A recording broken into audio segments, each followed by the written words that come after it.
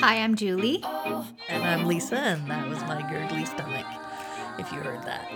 I am on a new regime. I'm trying to eat better and get healthier. And so I'm feeling I've missed my snack time. That's why my stomach is growling. I'm doing a thing where I eat 5 meals a day Wow. in order to lose some weight. Yeah, it makes sense. Seems weird to me, but anyway, yeah. So I think it's snack time. So I'm going to go and get my little smoothie drink here in a second. Welcome to Two Sober Chicks.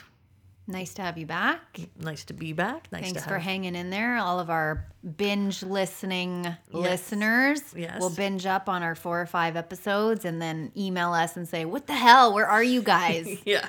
So here we are. We're back. Which is why I started the shot glass of recovery. Yep. But then that even fell off the wayside. I wasn't doing that. I wanted to do that once a week, and I think I've done 3 of them or 4 of them. But I like them.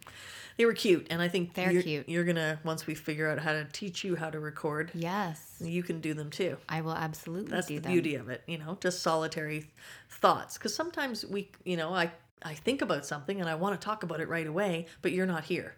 Yeah. And it's weeks before we get together. So that it's helped me with that sort of process. Yeah. And the challenge is keeping it to under 4 minutes. So that was my goal, under 4 minutes. And so far I've been successful. Mm-hmm.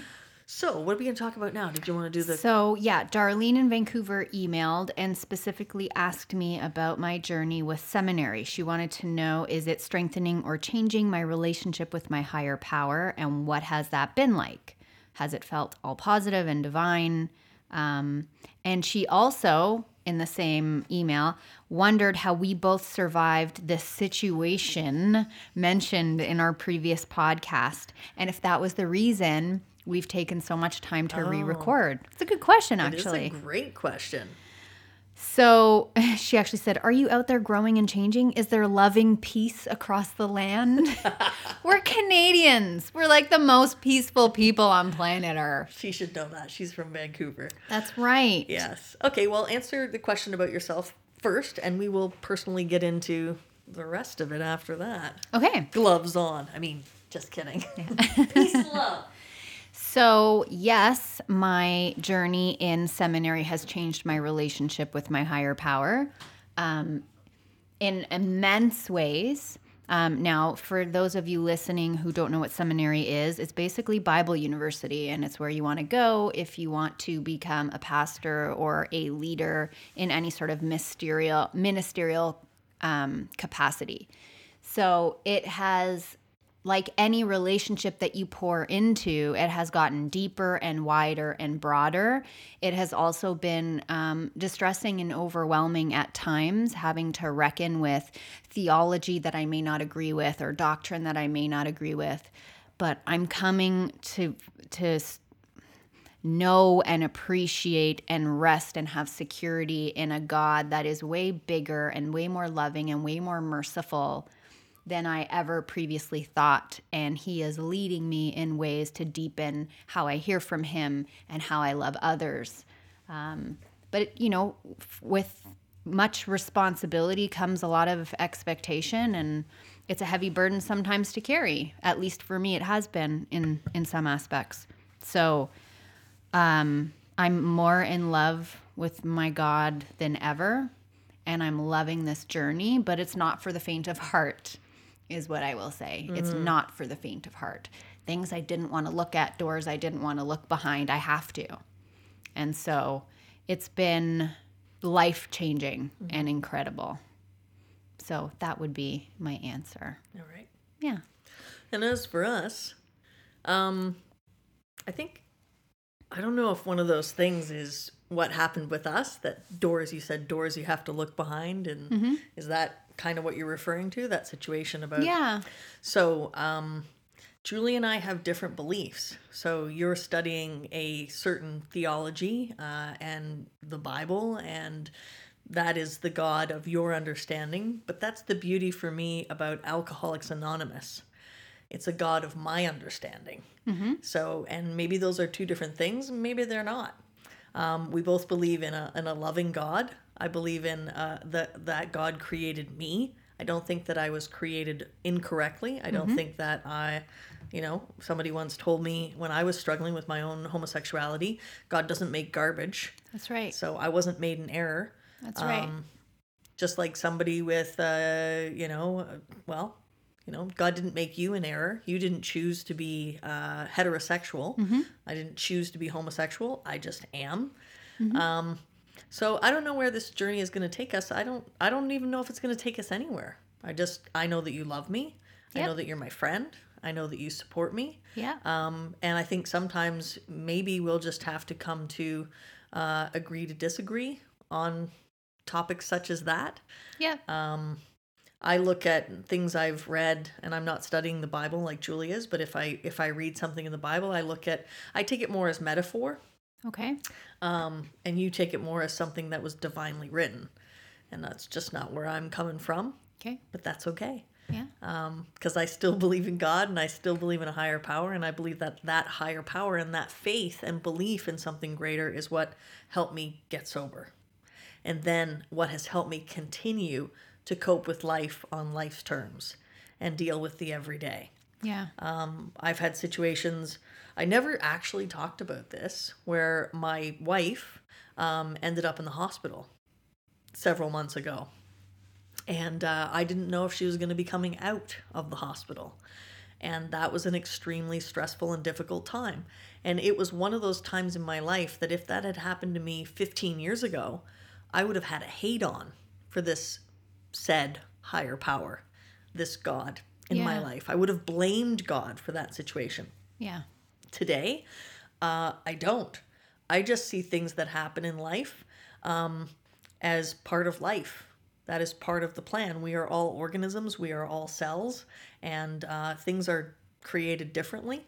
Some kids are born and die in the first month. Some kids are born with a disease, a crippling disease like cerebral palsy. Some people are born and they have the most smooth, perfect life, and they're rich, and everything seems to get handed to them on a platter. They never have any break a bone, have surgery, have any diseases. That's just the way of life. It doesn't mean that a higher power loves that person more than that higher power loves me, because I've had struggle in my life. Yeah. So I've come to terms with that over the course of the years. But yeah, I got sidetracked there. That's okay. But for us, yeah, I think we talked about it when it happened. We gave each other space, a little bit of space, and there was a misunderstanding.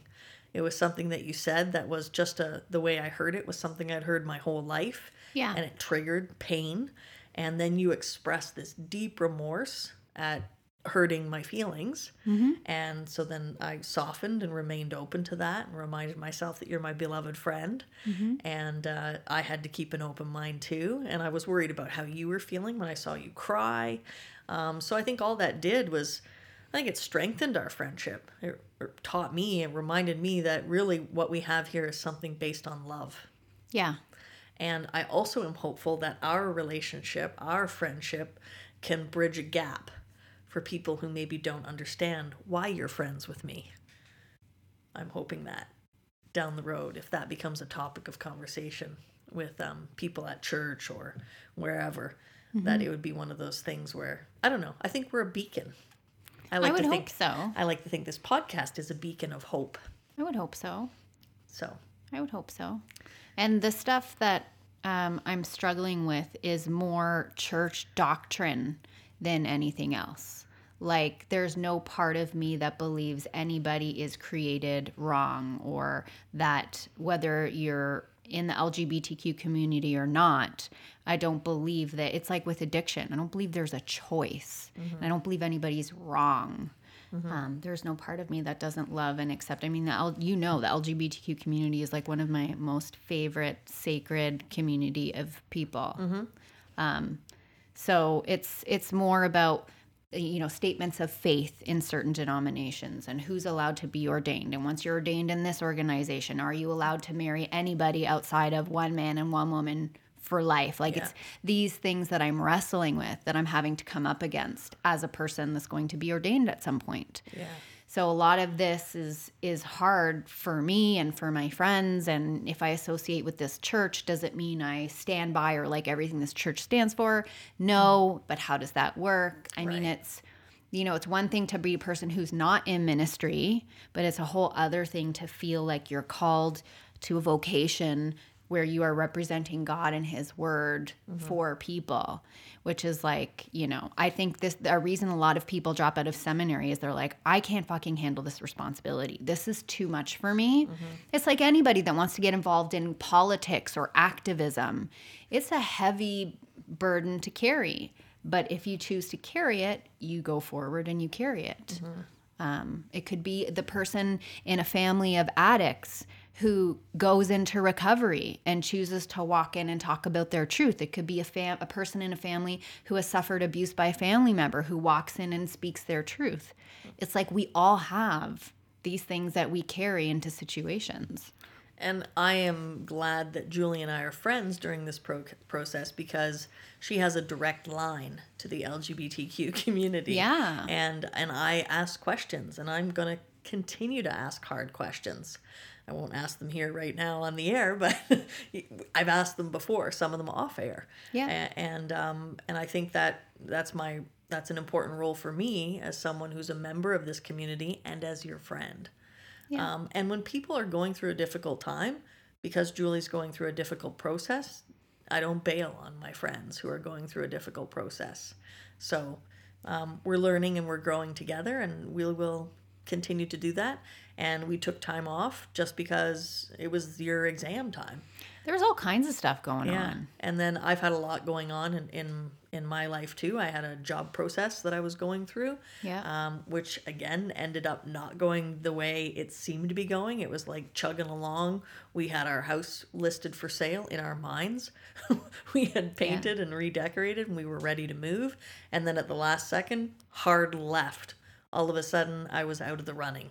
Yeah. And that was a complete shock and surprise. And you know what? I will never know why, because they don't do, what do they call that? Debriefing interviews. I just know that it happened right after a supervisor was interviewed, a current supervisor. But maybe that's not even the reason. So I will never know why.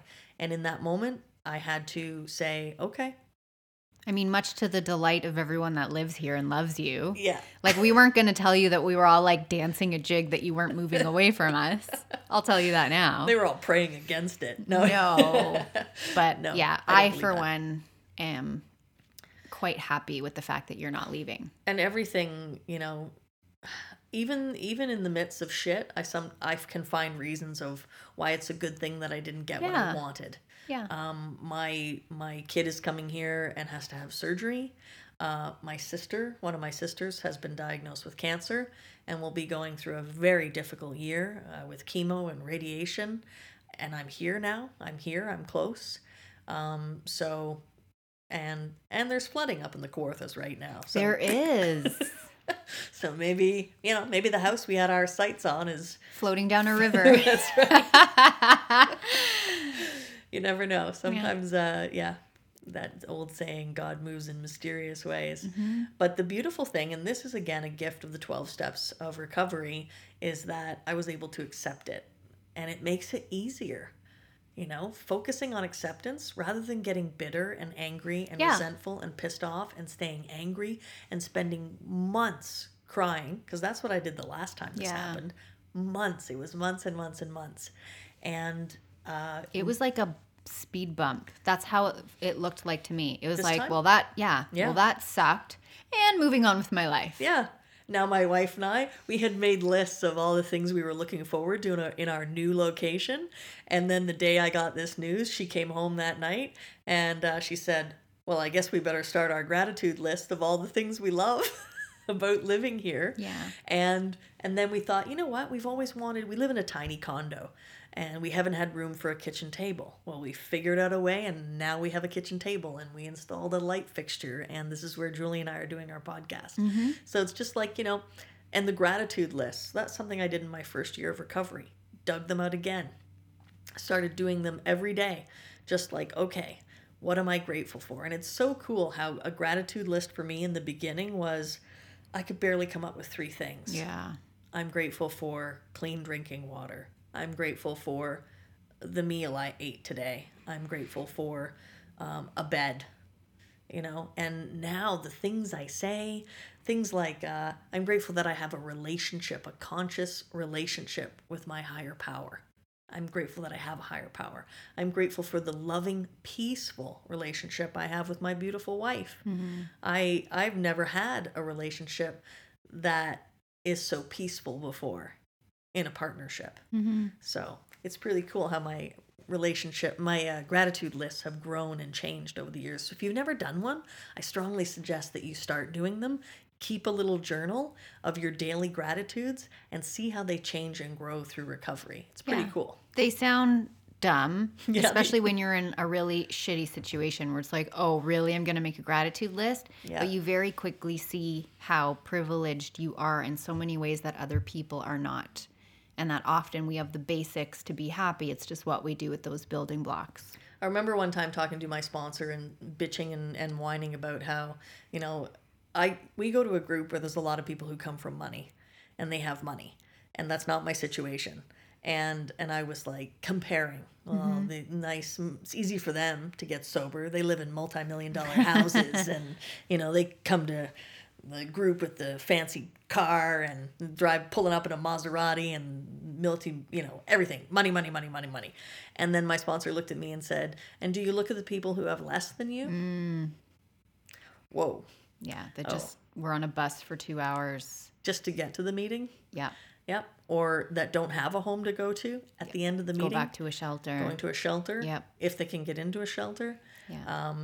And that's always a good reminder. Yeah. We have severely disabled gentlemen at our group, and quite often I can think I'm having a really shitty day and I watch how difficult it is for him to get down a flight of stairs, or how difficult it is for him to share because he can't speak very well, and it takes him several minutes to say something, and I think or even just to like lift his coffee cup to his mouth. Yeah.